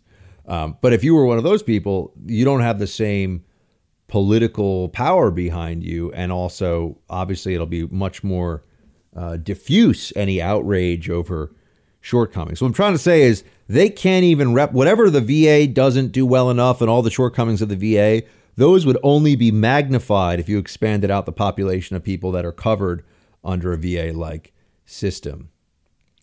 Doug writes, Buck, in response to the listener asking about how AOC got funded, she was put forward originally by Brand New Congress, which formed out of the remains of the 2016 Bernie campaign. She was already an activist, so they knew her. I don't know how much further the trail goes, but that is where it starts. Shields high, Doug. Doug, I'll take your word for it. You think no more than I do on this issue. I didn't know about this Brand New Congress group, but I do know where AOC is from in Queens, so there's that. I've spent a fair amount of time in Queens. And I'm going to close up shop here in the hut for this wonderful edition of the show, team. Thank you so much for joining me. Talk to you all on Monday. Please catch up on any podcasts you missed this weekend. Tell a friend about the Buck Sexton Show. We'll speak in a few days. Shields high. I wake up, it's still dark outside. I usually wish I could go right back to bed, just snuggle up under the covers and hide from all the stuff I got to do. Oh, but then all of a sudden I realize I'm an American who loves freedom and has responsibilities and has to get his butt into gear and get it done. That's why I drink Black Rifle coffee. That's right. That's how I kick off my day every day. I'm sitting here right now doing radio. I got a mug of Black Rifle coffee on my desk. In fact, the mug itself says Black Rifle Coffee Company on it. These guys are awesome. They are veterans. They love coffee. They love this country, and they are building a great American brand that I want you to be a part of too. Join the coffee club. They'll deliver coffee to you every month. You'll never have to worry about going out to get your coffee again. They'll send it right to your front door. Wake up with America's coffee, Black Rifle Coffee. Visit blackriflecoffee.com/buck and receive 15% off your order. That's blackriflecoffee.com/buck for 15% off. blackriflecoffee.com/buck.